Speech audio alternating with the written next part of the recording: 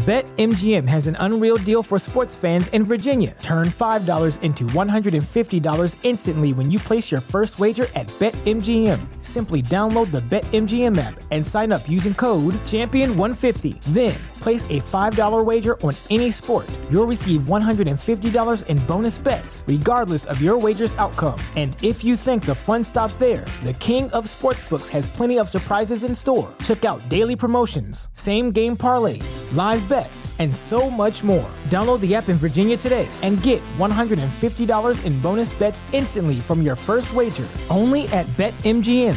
BetMGM and GameSense remind you to play responsibly. See BetMGM.com for terms. 21 plus only. Virginia only. New customer offer. Subject to eligibility requirements. Rewards are non-withdrawable bonus bets that expire in 7 days. Please gamble responsibly. Gambling problem? Call 1-800-GAMBLER. Promotional offer not available in Washington, D.C. What's so special about Hero Bread's soft, fluffy, and delicious breads, buns, and tortillas? These ultra-low net-carb baked goods contain zero sugar, fewer calories, and more protein than the leading brands, and are high in fiber to support gut health. Shop now at hero.co. And hello, movie lovers. So today, I actually have a very special guest with me, and that is my good friend, Zoe, from The Look. Go ahead, Zoe. Tell them about your podcast real quick. Well, I am from the Back Look Cinema podcast. I talk about the movies that I loved when I was growing up in the 70s, 80s, and early 90s. And generally watch movies with my son that he hadn't seen before. Although there are some that I've been able to watch without him, and then some that he's seen before, but I watch them anyway because I like the movie so much. And so there are some recent movies that we watched together that he had seen before, but we still have a blast watching movies together. And then I talk about it on the show. I talk about it on the podcast. And just have a great time talking about movies. Sometimes I have guests. You was a guest one time. Yep, I was. Glad to have you back. Hey, I would be glad and honored to be back on your show. And I love your show, by the way. Keep up the good work over on your podcast. Thanks, I appreciate that. Welcome anytime. That's the short intro to my podcast. And so, if you want to find me, you can find it wherever you get podcasts. I'm not exclusive. I'm everywhere. And then on Twitter, it's Backlook Cinema. On where else am I at? On Facebook, it's Backlook Cinema Podcast. And that's the same thing for Instagram. Well, without further ado, we're going to be doing our Family Man review. So let's go ahead. Let's get this party started. I can't wait to talk about this. This is actually one of my favorite Nicolas Cage movies. So without further ado, let's do this.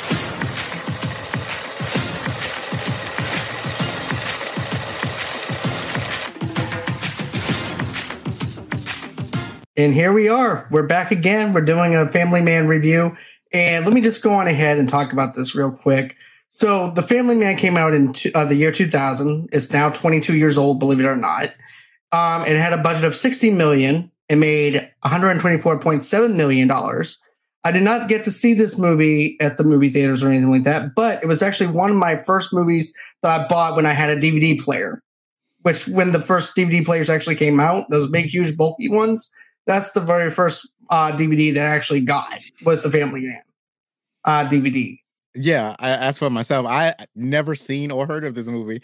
It's like when you offered to have me watch it, I was like, oh, I didn't know this movie was coming out. I didn't know Nicolas Cage was making a new movie. And then I realized quite quickly that this movie came out more than 20 years ago. So this definitely slipped by me. But in my defense, I don't really pay a lot of attention to Christmas movies that come out. I don't watch a lot of Christmas movies. So that's probably why I missed this one.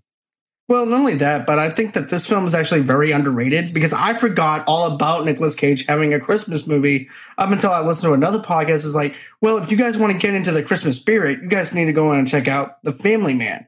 So I thought to myself, you know what? I thought this would be an excellent time to do a Family Man review. So I had a little bit of inspiration behind this. And let me just say this. So in case anybody's actually wondering what The Family Man is about, it's about Nicolas Cage. And basically what winds up happening is this. He's a fast-paced lifestyle, changes overnight one night during Christmas when he stumbles into a grocery store, pulled up and disarms the gunman. The next morning, he wakes up in bed lying next to Kate, who's played by Tia Leone, his college sweetheart. he left in order to pursue his career and to the horrifying discovery that his former life no longer exists. As he stumbles through the alternate suburban universe, Jack finds himself at a crossroads where he must choose between his high power career and the woman he loves. So that's a little bit of synopsis of this film.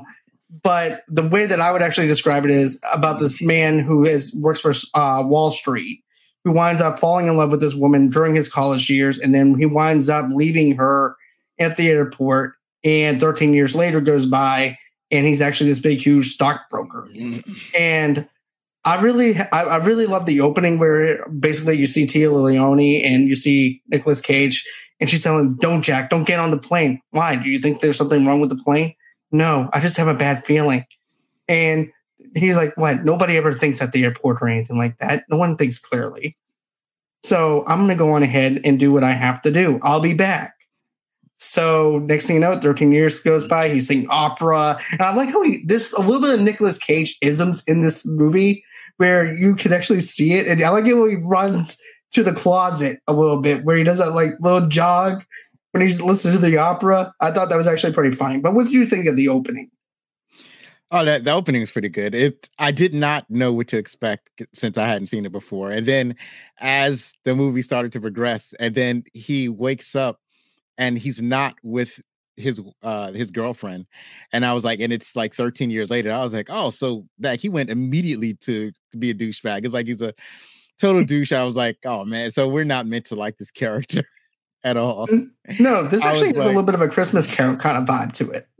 Yeah, absolutely. Like, yeah, later on, after the initial opening, and then when he meets when he stops the robbery, and then the guy is offering him, told him that something was going to happen to him, and then I realized it was kind of It's a Wonderful Life / A Christmas Story. That's when I realized what was happening with this movie. It's like, oh, this is what's happening. This is what we're going to do. And then he wakes up, and his life is totally different. Now he's a married man, married to the woman that he left at the airport, like you said earlier. And the movie progresses from there. And it's like he still has all of the memories he had of his life, of his former life. And she has his whole family has memories of him being there the entire time. So now he's basically suffering from a culture shock, trying to figure out this life that he has been dropped into and how to navigate it.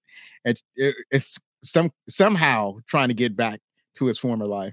When he wakes up, he immediately goes to his job, right? Or he goes home first and they don't recognize him. He goes to his work and they don't recognize him because he thinks that he can just go to his office and take everything back that he had lost. But none of that works. He's stuck in this fantasy world. Yeah, and also too, Don Cheadle matter of fact, he runs into Don Cheadle at this place that he winds up robbing. At first, Don Cheadle does. And so he just got done with this business meeting. He wants everybody to work on Christmas. Jack does. And so Jack goes over to this little corner store to get some eggnog. And then you see Don Cheadle's character. He's over there. He's like, "Yo, look, I have this hot lottery ticket. It's going to win. Look, man, busta. I'm going to tell you this right now. Here he gets out the numbers, starts spitting out the numbers. And then next thing you know it, the Asian guy behind the counter is like, "Look, man, this is a scam." He goes, "Man, I'm telling you, this is going to be hot. You need to go on ahead and give it to me, man." And so next thing you know, Nicolas Cage, look, I like how he just walks up to the gunman like he knows that this is going to be okay. Right. And he's like, "Look," he goes, "Let's make a business deal." I'm like, "What kind of business deal are you going to make with this guy? This guy doesn't look like he can be reasoned with. He's already got his lotto numbers locked down." Right. And so he goes, "Look, I'll give you $200 for the ticket and we'll call it a day. And you leave the place and that's it." And I thought to myself, well, why didn't the Asian guy just call the cops after they left and just pick Don Cheadle up? But, I have to suspend disbelief. Yeah, the Asian guy basically got what he wanted. So he just wanted the guy to leave because apparently the guy has run this scam maybe a couple of times and the guy is tired of it, right? Because he brings them a lottery ticket that he claims is a winning lottery ticket, and he wants to trade the ticket for $200. So that's when Nick Cage comes with the deal of giving the man $200. Then Nick would take the lottery ticket, and then Nick, because he's white and privileged, can go ahead and cash a lottery ticket without having the same trouble as the Don Cheadle character. So that's how all that was set up. Right. And what did you think of Don Cheadle's acting in this? To be honest with you, I felt that he was a little forced with his dialogue a little bit, where it's like a little over the top in a sense. I get what you're going for, but in a sense of the fact that, it just seems like he was a little over the top with that one. Like I don't I know that he was doing the New York accent, so I know that's what he was going. But I don't have enough experience in New York to know whether or not he was going over the top or not. I mean, it seemed authentic to me, but it's funny that we're calling him the Don Cheadle character because he doesn't actually have a name.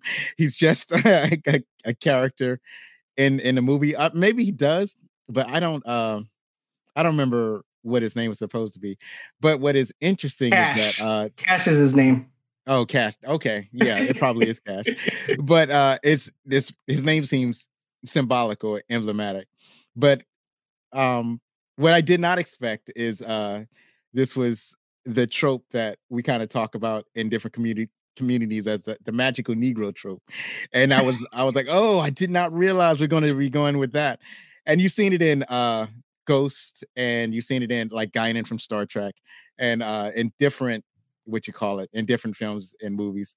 And so I didn't expect that. It's not a bad thing that I'm saying, but it's just something that I noticed in this movie. But in the movie, he's very charming, he's charismatic, and I like the way he handles Nick Cage's character in I do too. And I like how they go out to the street. Nick gives the money over to Don Cheadle, to Cash. And then he's like, look, man, with a little bit more help, a little bit more education, you can go on. You don't need to be doing this anymore. And he goes, I like how Don Cheadle just looks at him. And this is the authentic part to me that works. He goes, wait, you're going to talk to me. You want to save me? You're telling me you want to save me. And I like how the camera angle pans out and you see a cross as if he's going to be the savior of this, to save him, in a sense. That Jack is going to save Cash. Right. When really, in return, Cash is supposed to be the one who's supposed to be saving Nick Cage. So I like how they play that narrative, and I didn't even know that up until I started wanting to review this film. Because, I saw this back when I was in high school. So reviewing films and stuff like that, I never even thought about reviewing. So, and now picking up on that, I thought that was actually clever to actually put that little detail in it. Right.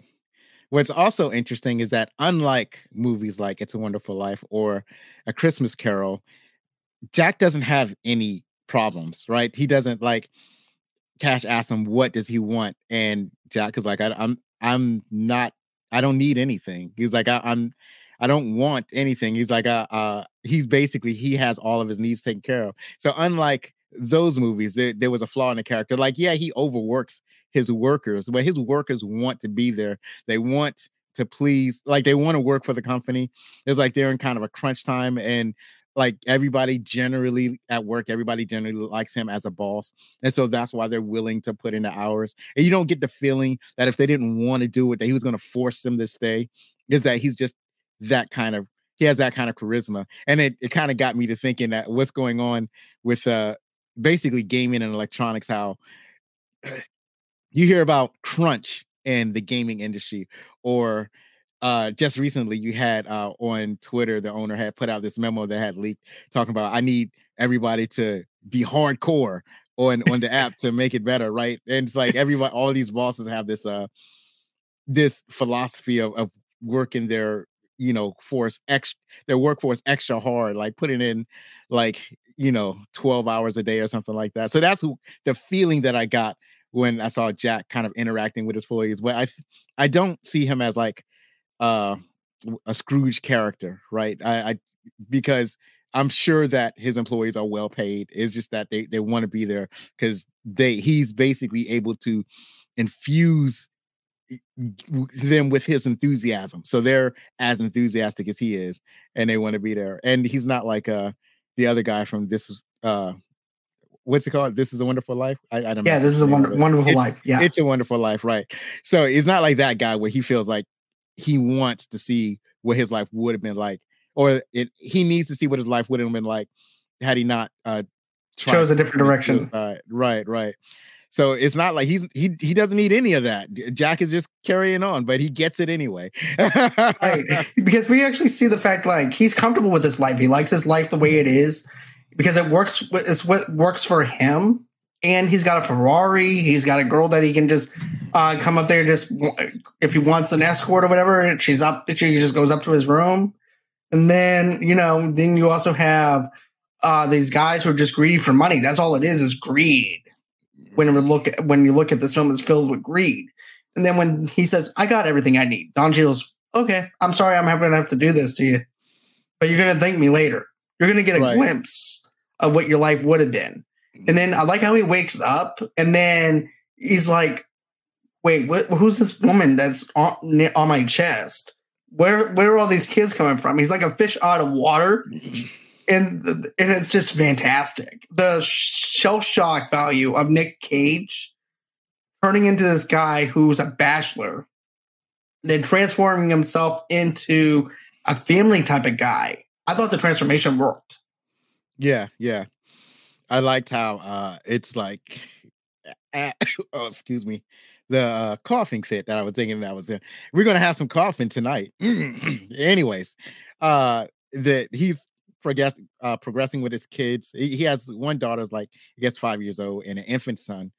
And Tia Leone is like, at first, nobody has any clue that this is a different person than the man that they thought that they knew. And then, like later on, as the story progresses, his daughter starts to sense that this is not her father. This is not the man that she grew up with, and that I like that aspect of the story. Yeah, she calls him an alien. She goes, what did you do with my dad? What? And I like how she plays around with his facial features, and she pulls on his ears, his nose, his lips. She goes, not bad. Just better looking, right? Right. Yeah. And it's great that she goes there because this is an update of this type of movie. So in the past, they would probably say that you're a ghost or I don't know, some kind of supernatural replacement, but she immediately goes to Alien, so you know where her mind is. Exactly. And this is actually where you were talking about where Tia Leone's character wakes up. She's like, "Jack, put water on for the coffee," and he puts on his New York University shirt, his sweatpants, and then all of a sudden he sees Ed, which is also Tia Leone's dad. Right. And he's like, "I need your car.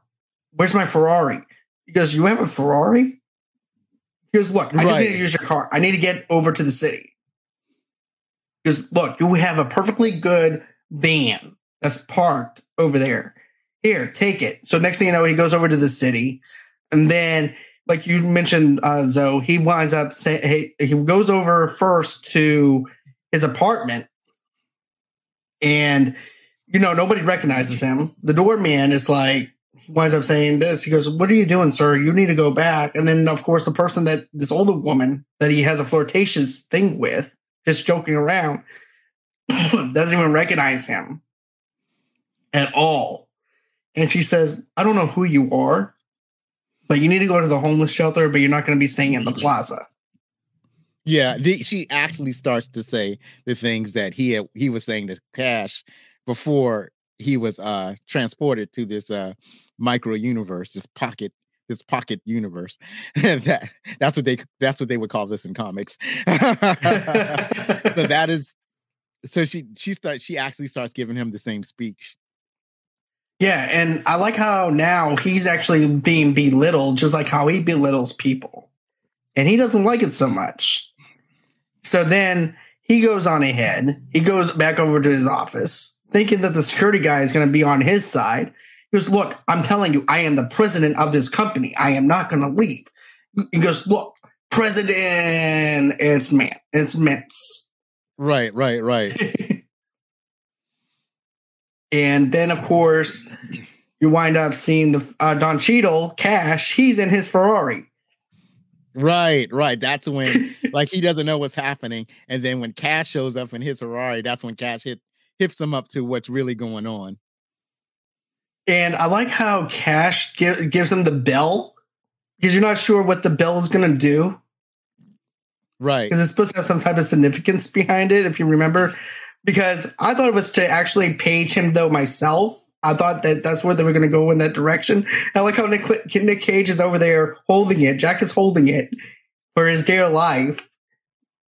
Even when he gets out of the car, after Cash breaks everything down to him, he goes, "Look, Jack, this is a glimpse of your life, of what it would have been like if you would have winded up with the woman that you love." He goes, "Well, I want my stuff back." "Well, not until we're done with what we have to do. Then you can get your stuff back." So he goes on ahead, drops him back over to where the plaza is. Jack goes back over to Tia Leone's, back to their house, and go back. Well, he winds up seeing Kate, and she goes, "Where?" And she's called the cops because she doesn't know where he's at. Right. But I like how he's also afraid to go inside the house, though, too.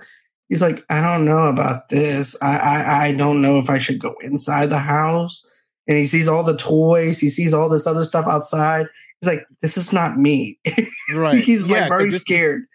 This all happens on Christmas morning. Like when he wakes up in the bed, it's Christmas morning. And then when he goes out to try to, I guess, verify his identity, when he goes to his old house in his old office building, he's it's on Christmas morning. All this takes place on Christmas morning. And so he drives back to the house, and his wife is worried because he's disappeared on Christmas morning without telling anybody what he was going to do, where he was going to go. And this is like without cell phones. So that was the other thing. This is pre 9/11. The Twin Towers are still there. And like at the very beginning of the film, when they're both at the airport, she's at the gate. I was like, "Oh, I remember those days." She's at the airport gate. And then everybody's on their analog phones. She's trying to call them because it's like, you don't have anything like with a cell phone where you can ping somebody's cell phone and figure out where they're at or anything. So now she's just worried. And as far as she knows, her husband is just gone and disappeared. And then he shows back up. And it's like, "Okay, you're back. Now we're going to get ready to go to our friend's Christmas party." And I like how he goes, I'm not going. I'm not going to that Christmas party." "Yes, you are." And he goes, "No, I'm not." So then next thing you know it, she goes, "Okay, well, I'm just going to call my parents." "Why are you going to do that for?" "Because you can stay here and watch the kids, because they were originally going to do it. I'm going to get ready for the Christmas party." Right. Yeah, he realized quickly that he can't stay there with strange kids. Like from his perspective, right. They're strange kids. He doesn't know anything about these kids. Like later on, they showed him he's trying to change his infant's diaper. He has no idea how to change a diaper or anything like that. He's totally lost. It's not something that he's familiar with at all. And his daughter catches on to that real quickly. Right. What makes her even more question him even more, because she already thinks that he's an alien. So now she's really suspicious of him. Yeah. But I also like how he winds up giving the daughter takes the bell from him, and he kind of like jerks the bell back. Like, "No, it's mine." But basically that was Don Cheadle's way, Cash's way of giving her a present to make an excuse up for Jack to go into the city, basically, to get this bell. I'm actually surprised that Kate didn't ask him, what's up with the bell? I'm actually surprised that they didn't even go that route.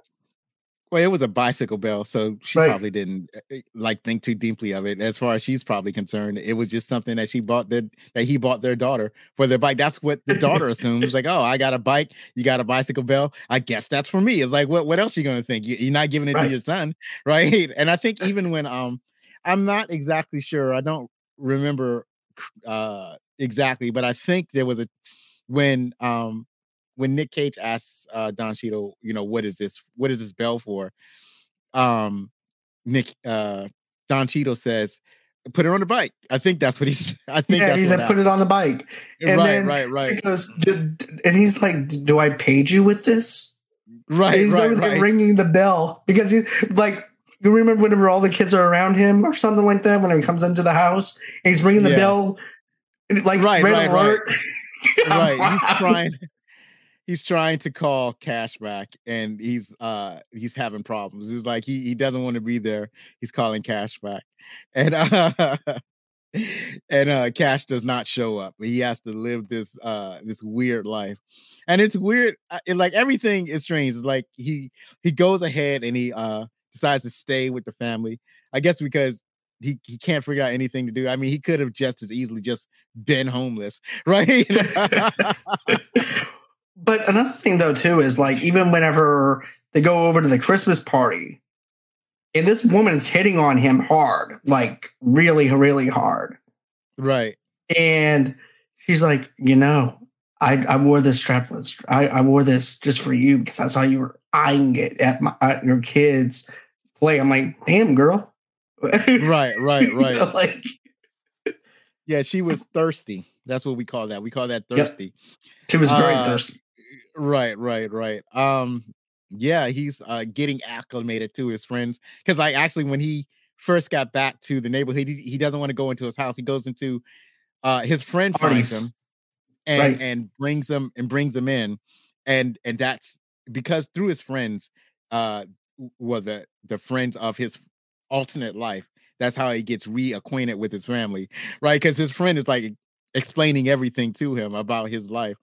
And then he meets some more of his friends at the party, and they start basically telling him about his life so he can learn more about who he's supposed to be in this alternate reality.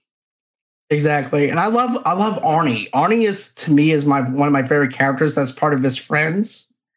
He's actually the voice of reason with everything, especially when he comes back into the neighborhood. He goes, hey, look, man, come on. We'll go down to the basement and everything. We'll drink a little bit, and after that, we'll send you on your way. Right. And I like how he said, man, it's just like that one time you told me. He goes, do not waste a good thing when you have it right in front of you. And so Nick is like, did I say that? You can definitely tell that he was actually kind of puzzled if he said that or not. Right.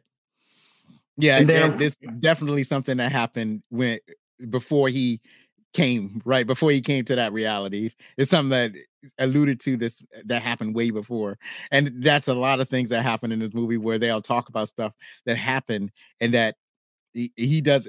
It's like he has to do some detective work to figure out who he is. Right, because some things are just not adding up for him at all. Like, what happened? Did I get on the plane? Did I not get on the plane? Did I? What's going on within the life that they said that I have? And I like how one of his friends is having surgery, and he's over there eating chicken, eating everything.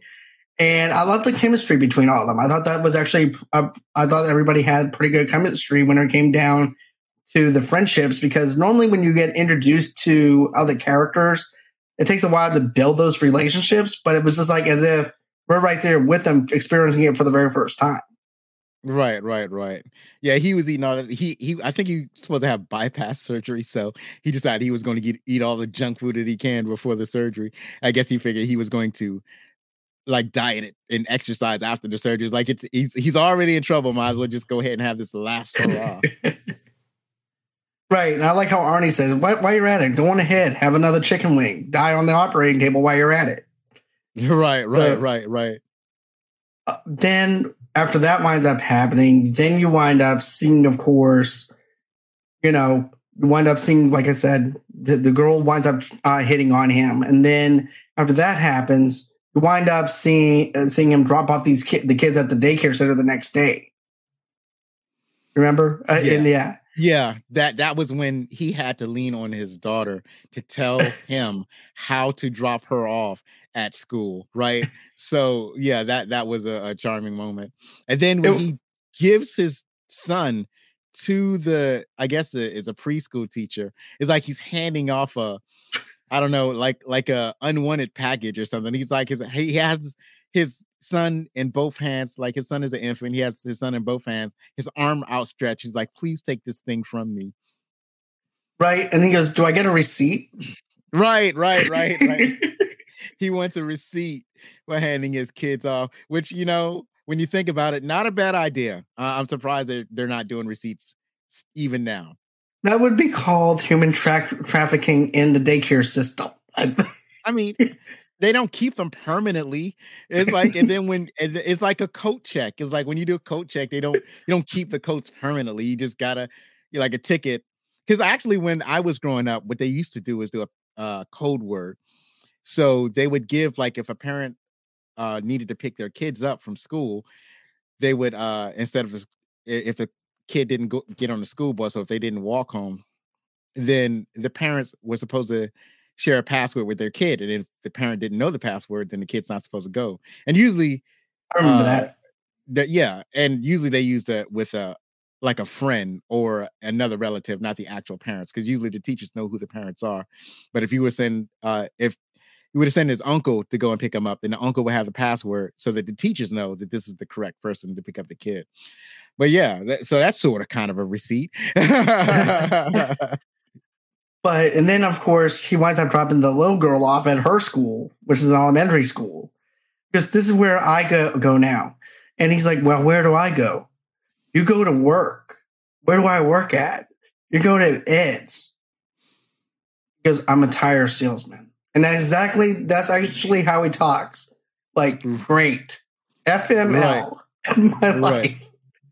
He is completely disappointed in the other Jack that got this life. It's like, how is his other Jack? And then that was one of the things in the movie where, like I say, he's trying to figure out what his life is. Like, where did he go wrong in his life, where he ends up as this tire salesman at this like this family run business? Like, how did that happen? And then when the revelation comes along, it's nice how that flows out, like how he finds out. So he finds out that his father-in-law had a heart attack and he needed somebody to run a business. So as a favor, that's what Jack did, came in and did he filled in the gap to run this business while the father dealt with his health emergency. And it's like, oh, that's why I ended up selling tires, because he doesn't like being there. I don't know if his former self liked being there, but he definitely doesn't like being there. But as it turns out, he's really good at it. Because you can definitely tell that he's good at it, because you can have that Wall Street kind of feel to him when he was selling tires to people. He's like, I'm telling you, these are really good tires. These are going to be good for you. And he winds up hustling this one poor little old man out of buying tires. Right. Remember? Right. He got this guy. Yeah, he got this guy to buy. When you're a tire salesman, you try to get him to buy all 4 tires, and that's what he got the guy to do. And it's like he just so happens to be knowledgeable with tires. So I don't know if he had that knowledge in his former life because he drives an expensive car, or he has some kind of interest in automobiles, but he's knowledgeable and he already knows how to sell because he's he deals with stocks and bonds and negotiating with big business and so on and so forth. So yeah, he actually is good at his job that he hates. Exactly. He's way too good at it. And then, he winds up asking one of the employees who just started working for them, do I have an office? He goes, yeah, you do. Where is it? And then he escorts them over to over to his office. And then all of a sudden he sees this vodka, this alcohol. He goes, I bet you needed this every single day. Right.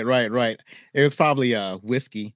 That's what it looked like. Probably whiskey or bourbon, whatever, like workers drink. I don't drink. I don't know what people drink. But he definitely took a swig of it.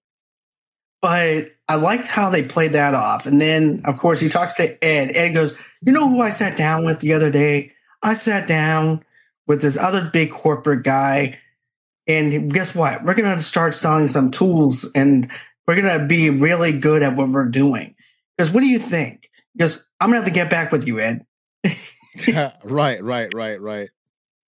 And then finally we get over to the whole entire the Kate relationship between Jack and Kate. I thought the chemistry between Tia Leone and him works very, very well in this film. Yeah, I like that Kate is able to handle Jack. I mean, she totally it's like he's losing it and he's blowing up and he's talking crazy and she just calms him down. And apparently, in his other life, he apparently pretends to have a different life, and so she's used to him talking crazy like he has another life.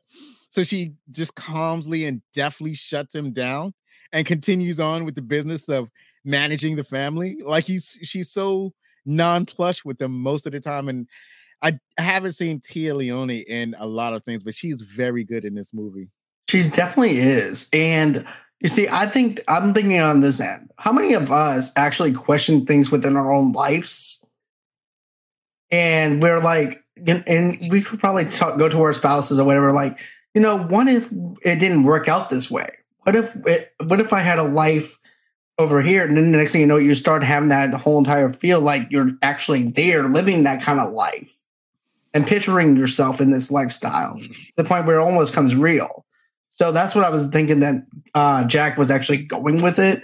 And then she has to quickly take him out of that. It's like, no, Jack, you're not living that life. You live over here. Right. And quit this nonsense. That's what I got from that. Because because all of it, life is full of decisions and crossroads. And every single, with every action, there's a consequence behind those actions and decision making. And that's exactly what this movie teaches. It teaches you directions in life, what road to go on. Sometimes in life, you're at a crossroads where if I go on this crossroads, is this crossroads going to be good for my wife? Is this going to be just good for me? Is my wife even going to be a part of this kind of thing? So that's what I like. I like the fact it's about questioning your own motives, and also too how Jack is questioning his own motives as you're questioning your own self. So that's what I like about that too. Right. He what you call it? He's got, like I said, he's constantly trying to find out more about himself. Right. And in this journey, he becomes more acclimated to his family and he actually starts to like them, which is, just in spite of everything, in spite of being taken away from where he was and then placed. Say goodbye to your credit card rewards. Greedy corporate mega stores, led by Walmart and Target, are pushing for a law in Congress to take away your hard-earned cash back and travel points to line their pockets. The Durbin-Marshall credit card bill would enact harmful credit card routing mandates that would end credit card rewards as we know it. If you love your credit card rewards, tell your lawmakers, hands off my rewards. Tell them to oppose the Durbin-Marshall credit card bill. In this situation, he actually starts to like his family. And it's interesting is that you mentioned that him daydreaming. Yeah, we all have that daydream of having a better life. But what I thought was even more interesting is that the choices were apparently his choices were, because it seems to me that there were two choices. The first choice is that, like, the initial choice of leaving to go to London to study in London and then stay there for a year and coming back to Kate. He could have did that. But instead he makes two decisions. He goes to London and stays there. And the second decision was not going back to Kate. And that was kind of messed up. I was like, I see a third option. He could have gone back to his girlfriend. His girlfriend was right there. She was waiting for him. And I think there's something unexplained, like maybe something happened where he couldn't go back to her, but it's not presented that way. The way it's presented is that once he left, he decided not to come back, which caused a massive disappointment. When I was massively disappointed when I watched this movie, and I was like, "Oh man!" Right? Yeah. So that it was two choices, and I was disappointed he didn't make the choice to stay with his wife after he came back, and then they could have had that wonderful life, and he could have been married. But exactly. But no, he just had to go do it the hard way, man. So, after 13 years later, he had to do it the hard way with a glimpse. Right. But my wife says hello. And this is a great movie. She also says everything he thought he didn't want is exactly what he needed. It's one of those where it's almost like when you see something like a movie that you didn't know you needed, or a meal that you didn't know that you was going to like try this. I know you're going to like it if we try it. And or watch this movie. I know you're going to like it if you watch it, or, you know, something of that nature. So he was presented with something that he didn't know he was going to like. It turns out he totally loves it. Yeah, most definitely. I like as he's progressing. He's slowly building up this whole entire deal now. He understands the system. He understands, oh, I got to wake up at 5 o'clock in the morning. And then you can see on the anniversary that he's so used to it now, because now he's getting up. He's making the coffee without even opening his eyes. He's open, and you see the transformation happen. And I like how he slowly starts getting into the fact that he's a father. So I like that progression. But let me tell you something else, because there's actually this scene in the mall that made me laugh. And he's trying on the suit, and he goes, I think this suit is going to make me a better person. And he goes, I think I'm going to buy it. And then his wife looks at the price tag. It's $2,400. And I looked at my wife. I said, so would you allow me to have a suit for $2,400? She goes, if you threw a fit like that, your ass will be sleeping on the couch. Right. I told her, I said, baby, forget the couch. I wouldn't even be in the van with you. I would be still standing over there with the other guys, probably just sitting and sulking in my own self-pity for what I did and at that suit store. But yeah. Yeah, that was not, it didn't seem like an argument that he was going to win, right? Yeah. And then, like, even in the van, he questions it. He's like, so, life's crazy, right? That's exactly how Nick Cage is. He's like, life's crazy, right? He goes, what? I'm just wondering, what happened between my college years and now? Do you ever just wonder what it would be like if, what would have been like if we didn't get married or anything like that? And she was like, well, what was the biggest surprise? And she points to the kids. Oh, okay, surprise, we have a baby. And everything. Right. You know what? I really like her. He goes, good. I'm glad that we, you know what? Maybe we'll keep her. Right. Little girl. But what did you think of the back and forth in the van and him questioning certain things, aspects of their life, and wondering, you know, what did you see our life in this kind of direction? Right. I like that. He's figuring out how to ask these questions without sounding crazy, right? So that's why, you know, what do you think our life would be like? He's not going straight up and saying, you know, I was a investment banker in my other life. He can't be that direct. So he has to, and then, like, one of the things he finds out, he's like fishing for exposition. So one of the things he finds out is that his children were basically unplanned. And so that was the thing where there was unplanned family. And that was basically what shaped his life as a family man.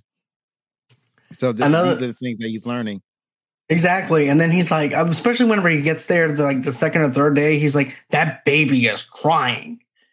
And yeah, she's like, and what do you do something about it? So, and then, like you said, that's whenever he starts changing the diapers. And then my other favorite Nicolas Cage moment, which is a Nicolas Cage-ism, is where he's walking the dog. He goes, if you could take a dump in this next century, we can go home. Right. And I feel him, because it's like, well, I haven't owned a dog in a long time, but I definitely know where he's coming from. Me too, because I remember those days. I remember those days in Boston and walking my poodle, and I'm like, come on, do your little roundabout. Let's go. I want to go back to the house. Right. Yeah, I understand his frustration. Right. And dogs are secretly plotting not to do it because they want to stay outside. Right. So yeah, right. They're not trying to go home right away. And then they'll see something, they'll pull towards it because they want to investigate instead of doing what they're supposed to do and going back in the house. But yeah, that's definitely something I can relate to.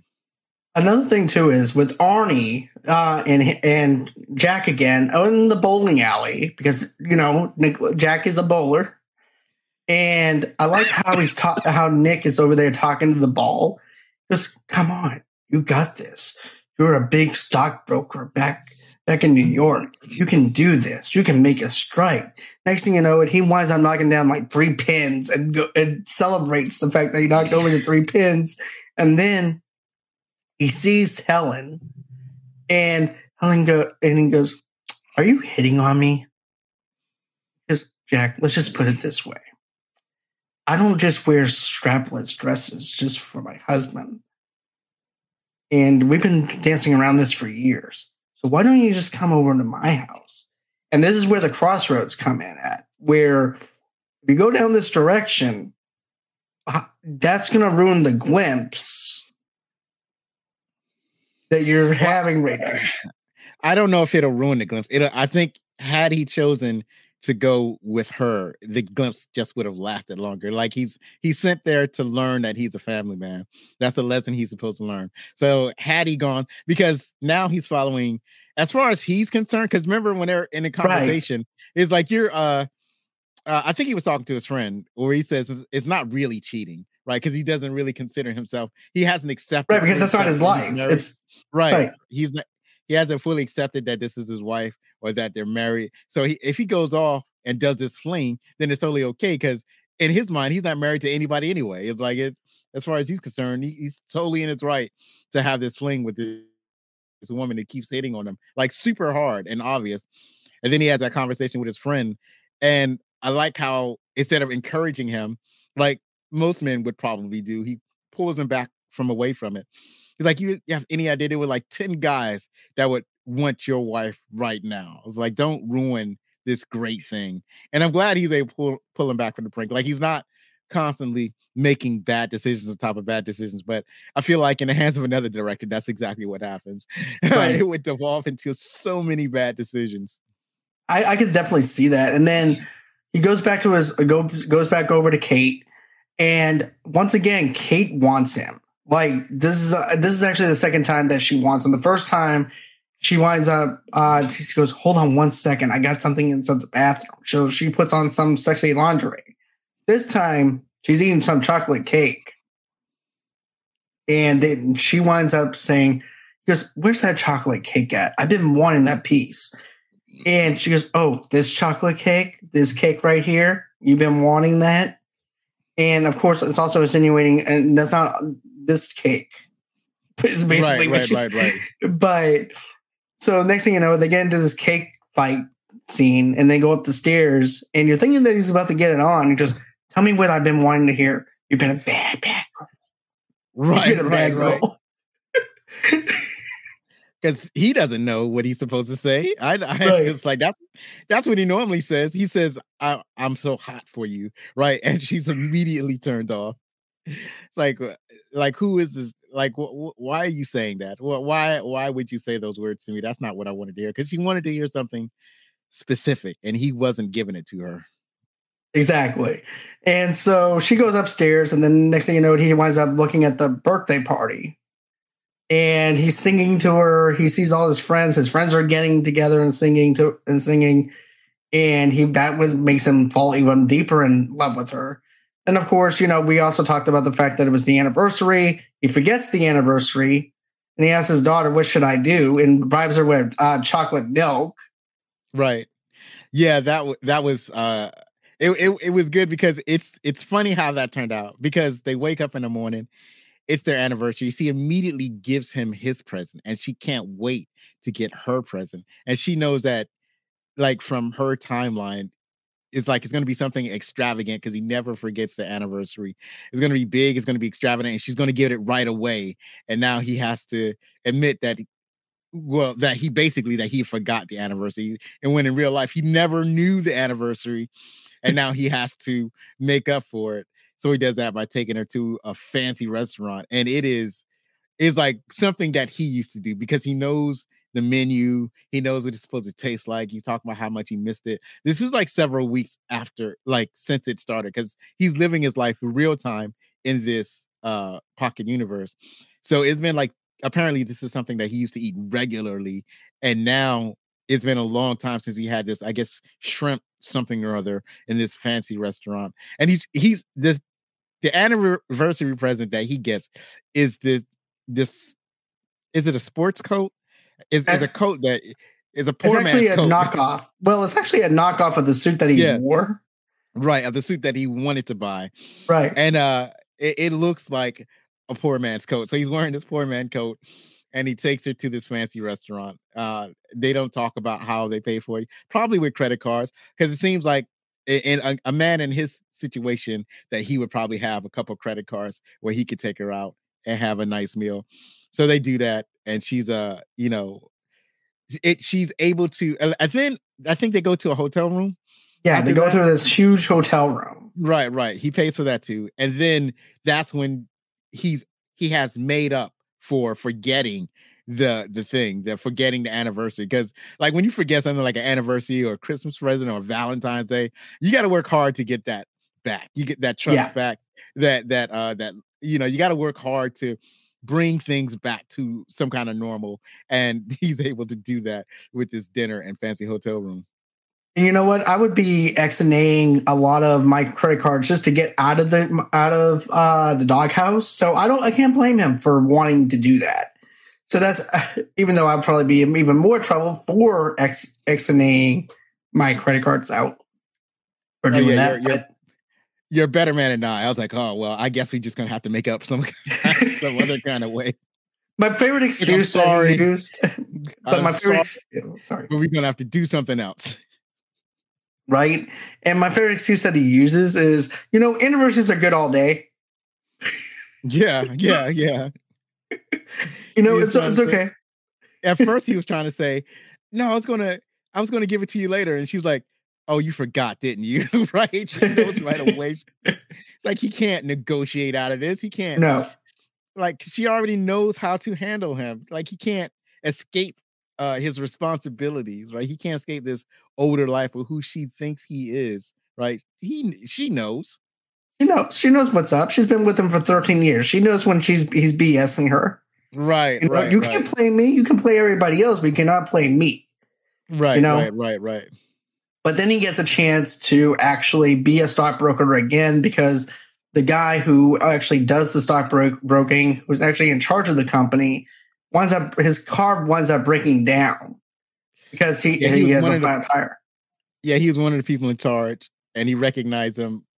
Jack recognized him immediately. Yeah, and he was like, and he's real good. That was his end. It was funny, right? Because he had him in the office, and he was talking about his business and how because he saw the merger go down, because the merger that they were talking about before he did the glimpse, before he was transported to the Pocket Universe, that was a merger they was working on. And then when he gets back, when he's in the Pocket Universe, he can see the merger taking place on TV. He sees the person that he thinks of as his employee as the president of the company. And he was like, and this guy is like different. Now he's like bolder and more assertive. And then he's like, that was a merger he was going on. So when the other guy shows up, the business partner comes in to, get his tires replaced. That's when Jack can talk. He talked to him about the merger and what they could have did, because he has all this information because that's what he was working on in his former life. And the guy does not give any indication that he's impressed or anything. He just says, okay, just go ahead and deliver my car. And I think that was his sign that he was impressed. But it was like, yeah, just deliver my car when you're finished. Like that's the only indication that he had listened to Jack about this merger that he had all his knowledge of. And then when he gets to the office, like they confront him, it's like, where did you learn about this? Like, how do you know about all of this? It's like, what are you doing? Right. So that was, I like that. That was all good. That's what I liked about it, though, too, to be honest with you. I liked how the guy plays it off, and then all of a sudden he's like, second thought, bring my car. Then they have a meeting, and Mintz is over there. He's pissed off because he thinks that Jack is trying to get his job. Yes. And he goes, and I like how he goes, yeah, this is our meeting area. We usually meet like twice a month, and look how nice. And then he goes, okay, let's cut the shit. Right. Yeah. Here's the thing about the Mintz character. It's sometimes it happens to me, especially when I watch old movies. And I saw him, I recognized him immediately, but it was eating at me because I couldn't immediately place him. I had tip of the tongue syndrome. I was like, where do I know him from? It's bugging me. And then so I can't enjoy the movie when I'm trying to figure out who this dude is. It's like I'm going to figure it out, and then I can go back to watch the movie. And then before the end of that scene where they're in when they're having that meeting, I figured it out. So that is I don't remember the actor's name, but he was on one of the better Star Trek: The Next Generation episodes. So on Star Trek, he played an alien that liked to collect things, and one of the things he wanted to collect was data. So I don't know if I did recognize him because he wasn't wearing glasses, and he didn't have a lot of alien makeup on, which is why I recognized him. And I was like, oh, it's that guy. Now I can go back to enjoying the movie. So yeah, he was a real corrupt, immoral dude collecting stuff because he's a character actor, so he acted the same way. He had the same mannerisms and the same fidgetiness. He kind of fidgets. The way his speech pattern, it was all exactly the same. It was just that he was wearing a suit instead of whatever they wear in Star Trek, right? Right, exactly. But then and also too, Jack is actually impressed with him. He goes, "Well, look at you being all spiffy now and has this attitude." It's right. Like, good for you. Good for you. Right. Yeah, because he's assertive. Because like in his real life, he was not like he wasn't all gung ho about working on Christmas. He wasn't gung ho about that. He has a family. He's basically living the life that Jack is gonna be thrust upon Jack when the glimpse happened, right? So, but Jack is like, come on, we can do this. It's gonna be big. It's gonna be big for all of us. So he was like the one holdout. But now in the glimpse, he is that person. He is that person that Jack was trying to make him out to be. It was that was the creature that he was trying to create. But what's interesting is that he's still a family man that meant, right? So he's got the toys in his office. I think the building has a daycare. He's still a family man, but he's managing to be a family man plus a business mogul, I guess. Right. Isn't that the job, the business mogul? I want a business mogul job. That's what I want. Leave my kids to work, and I have my job at the same time, have my cake and eat it. I'm down for that. Right. Have a place that's basically you can actually have a perk of having a place, and then they pay for it. You don't have to pay rent. I'm like, yeah, give me some more perks. What else do you have? Right.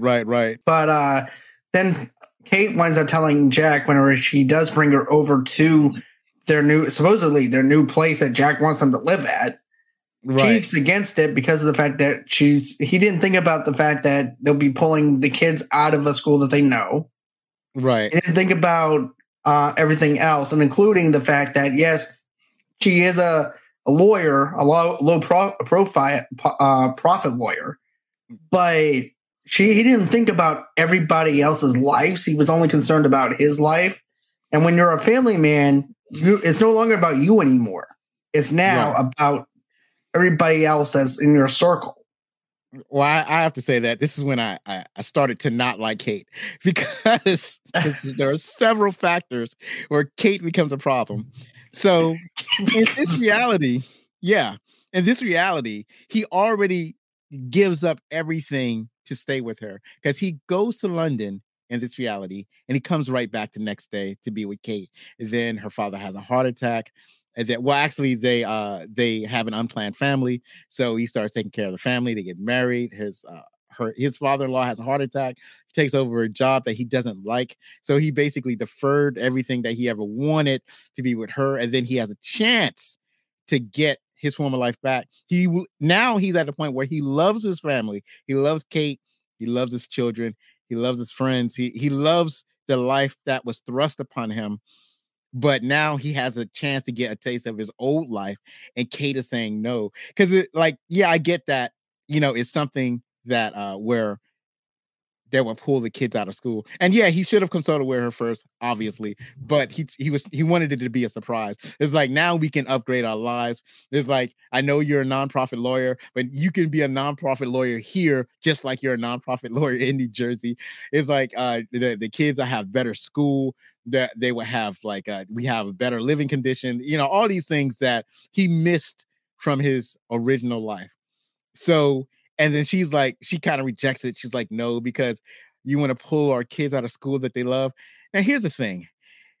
Her daughter's 5. Like 5. She's not going to remember that school. She's not going to remember her teachers. She's not going to remember that school. She's not going to remember any of her friends. I don't remember anybody from elementary school. And then again, I was moved from school to school. I had like 2 elementary schools when I was growing up. Sometimes family moves all the time. It's like, yeah, I was going to grow old in that house that we built. And I was like, but come on, people move all the time. All the time. Nobody moves into a house and thinking that's it. That's what they're going to say. Like normally when they get a chance, they're like, oh, we can upgrade. Let's leave this old house, say goodbye to our friends, go to a new house and make some new friends. But I mean, I understand where she's coming from, but it's not been my experiences where people have to stay where they are at. That if they get a chance to upgrade and have a better lifestyle, they usually take it. That's why, because he already gave up everything before, and now she's asking him to defer that dream again. And that's when I was like, come on, I don't like you no more, Kate. I don't. Now, destroy your dreams. Right. Later on, yeah, she steps all on his dreams. Like, oh, you got dreams. Let me stomp that with my feet. Later on, she comes back around. It's like, okay, if you want to go and get that job, you can go and get that job. But it's like, now you done shit it all. Oh, I'm sorry. I didn't mean to. No. You can. Now you done shit it all over his dreams. Like now he doesn't want to do it no more.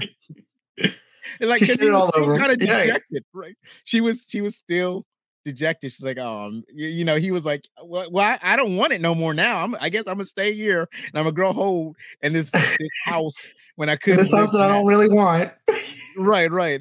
Because what happens is that when she does that, it kind of reinforces that need to be where he used to be, instead of accepting where he was at. Right. But he was going to do it. He was going to give it up and just stay there.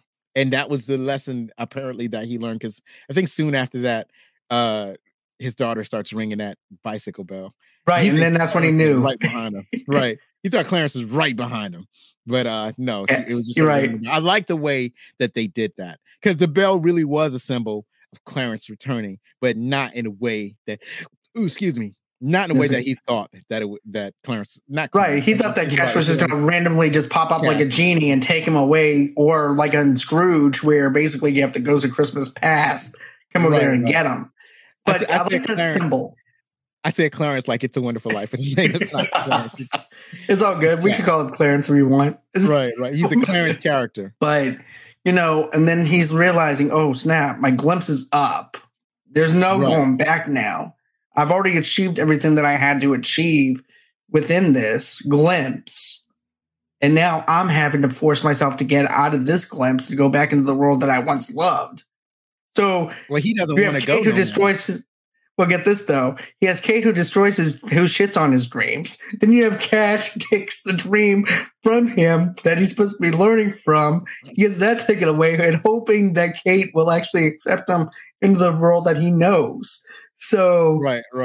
Well, you have 2 people shitting on him. It gets to the point where he's fully acclimated to this life now. Like his daughter is accepting him as her father now. She's like, "Oh, you're back," right? Is that they're playing in the snow, and now she, as far as she's concerned, he's back as her father that she thought that was abducted by aliens. Like. He's fully back. He's fully acclimated to the family. Now he don't want to leave. Now he want to stay here. It's like he done did it. He done learned the lesson. And now it's like he's fully acclimated. He loves his friends. He loves his wife. He loves his crappy house and his crappy job. Now he doesn't want to leave. But not Clarence, but Cash is like, now we going. Now we going back. You learn what I sent you here to learn. And man, what was powerful was like when he knew that if he went to sleep, that he was not going to wake up where he was. So he sat in a chair and tried to stay awake, looking at his wife for as long as he possibly could until he couldn't stay awake anymore. So that was pretty good. That was good right there. And then of course you see Cash at first where he winds up where basically you see Jack getting some sand salt. And he goes, "Hey Jack, what's up?" He goes, "No, you're not going to take this away from me." Right. And then but I do like that scene though that you were mentioning, Zoe, where he's looking at his wife for one last time, and that one flash of a glimpse, it can be over with. and he's back over at his luxury apartment, and then he winds up contacting Kate, and it turns out it was just Kate had some of his old stuff, and then he pulls out some old English the English leather cologne. He pulls out a bunch of other stuff that resembles his past life whenever he was with Kate, and then he goes on ahead and tries to get her back, and she's going to France. And now we're back in the same scenario that we had 13 years earlier. Right. And now he's begging her to not get on the plane. Right. He's begging her. He wants to shoot his shot. It's like, before you get on the plane, at least let me shoot my shot. Right. So that's what he was doing, because he knew that he wouldn't ever see her again once she got on the plane. So it's like, take her later plane, go tomorrow. Just let me shoot my shot, because we had something special. And he's trying to get that thing back. So he's going to end up living the life that he might have if he had gone back to Kate in the first place. And then they built a life together with him as an investment banker, and her as whatever she was doing at the time that he had found her. She had, right. I can't remember. I think she was still a lawyer, but now she was a for-profit lawyer. And she was basically, say again? Yeah, she's a for-profit lawyer. Yeah, and she was like a mirror image of him. She was successful. She was alone. She wasn't attached to anybody.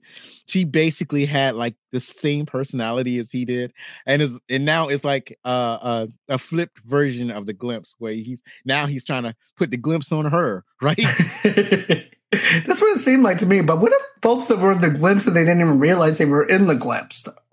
Right. So yeah, and that's an interesting way of leading the movie, right? So you lead the movie where instead of like the glimpse lasting forever, the glimpse actually comes to an end, and then him actually finding Kate and then trying to make a connection. So yeah, that was an interesting way of ending the movie. Right, and then it ends up with them in the airport and just them talking, and you leave off with a good note of, hey, they're gonna be together. So, or they might be together. There's a possibility that this could work out. Right. But did you enjoy this movie your first time watching it, or what was your initial thoughts on it? Not completely enjoying it, unfortunately. Because Kate crushed your dreams, right? No, not that. It was like the it was the where they was doing the when I realized they were doing It's a Wonderful Life / A Christmas Carol, I was like, oh, I don't know if I want to watch this.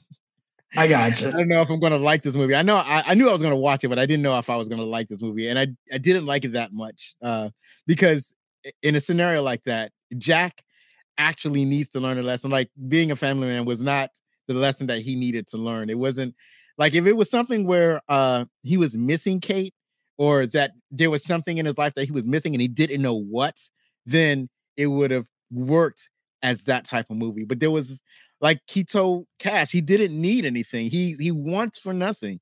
And so that's not something, he didn't need a glimpse. And that was the premise of the movie was a little shaky to me. And yeah, that where Kate stepped on his dreams, that wasn't cool either. You know what, though? It reminds me of this. You know how we all get into that mindset of doing the same thing every day, and we're always saying, living the dream. We're just living the dream. Right. That's what it reminds me of. How do you keep doing? We're living the dream. Right. Absolutely. But this is actually what the critics had to say about it. As a matter of fact, on Rotten Tomatoes, it has a 53% and then 67% for the audience score. Yeah, the audience really liked this movie, and audiences tend to like halfway decent Christmas movies. So it was like, it was about where I thought it would be with the audience. I was surprised that, well, I understand why the critics gave it a much lower score, probably for the things that I had talked about, where Jack didn't want anything or didn't need anything, or there was apparently no lesson to learn. That, I think, I didn't read any critics reviews, but I think that it would be around there. Well, I do have a couple of critic reviews that I actually pulled from Rotten Tomatoes. And believe it or not, they did say that it's predictable. But if it wasn't for the casting choice of having Tia Leone and Nicolas Cage, which saved the film, which has been like an average film, which I agree. Yeah. So predictable is not a great descriptor of why somebody doesn't like a movie. Because to tell you the Well, truth, we've all seen these. We've all seen like every movie before. It's just kind of mixed together, and most of the time, movies are supposed to be a little bit predictable. And if it's not predictable in such a way, like there are certain tropes that certain movies follow, like the action movies follow the action trope, and the hero has to triumph over the bad guy. By the end of the movie, we know that the hero is going to triumph. It's not about whether or not he's going to triumph, it's how he does it, so that we're basically along for a ride. Like when you go on a roller coaster, you know how the roller coaster is going to end. It's going to end with you safely stepping. You're going to get thrilled. You're going to have, hopefully you don't have heart palpitations, but you will be thrilled. You'll be excited and screaming, but you know that at the end of that ride, you're going to safely step off the roller coaster. Now, if you're on the roller coaster and your seatbelt becomes unbuckled, now that's an audience experience that you do not want. Audience experience. Yeah, it's an experience. It's not. It's too many movies out there that they try to, like, I want to do something that's unpredictable and different. And what they end up doing is they loosen the seatbelt on the roller coaster and the audience member falls out. And nobody likes that. Nobody likes falling off of a roller coaster. So, yeah. I gotcha. But this is also to Stephen D. Grandis, who from Decent Films. If it were predictable, syrupy, and overlong, The Family Man might still be worth watching for the appealing performances from Leone and Cage. Yeah, they were definitely highlights of the movie. I rarely blame the actors for a movie not working, but in this one, they definitely were better than average when they acted like they believed in this movie and they loved this movie, and so they gave it their all when they performed, and so they were above average performers in about an average story that they were thrust into. Most definitely. And I enjoy this movie, but it's not one of those movies that I go back and say, you know what, I want to revisit this one for Christmas. It's either the Santa Claus for me, or it's Home Alone, or it's Die Hard for me. Right. You know what? I'm going to add to that list. Guardians of the Galaxy Christmas movie, or what? There you go. Christmas Story. Yeah, that was awesome. That was a great Christmas film for like 45 minutes. I'm geeked out for the whole entire ride for that 45 minutes. Right. So that was awesome. That was it was way more than I expected. It gave me a new favorite Christmas song. I'm going to add that to the Christmas song rotation. It was a song that they played at the very beginning. That was pretty awesome. So I'll put that in rotation with A Christmas Story and Elf. And yeah, those are definitely worthy Christmas movies. Most definitely. Well, so I do appreciate you being on the show and things like, and doing this review with me. We need to do more. I have to say that. Absolutely. I'm down for it. Awesome.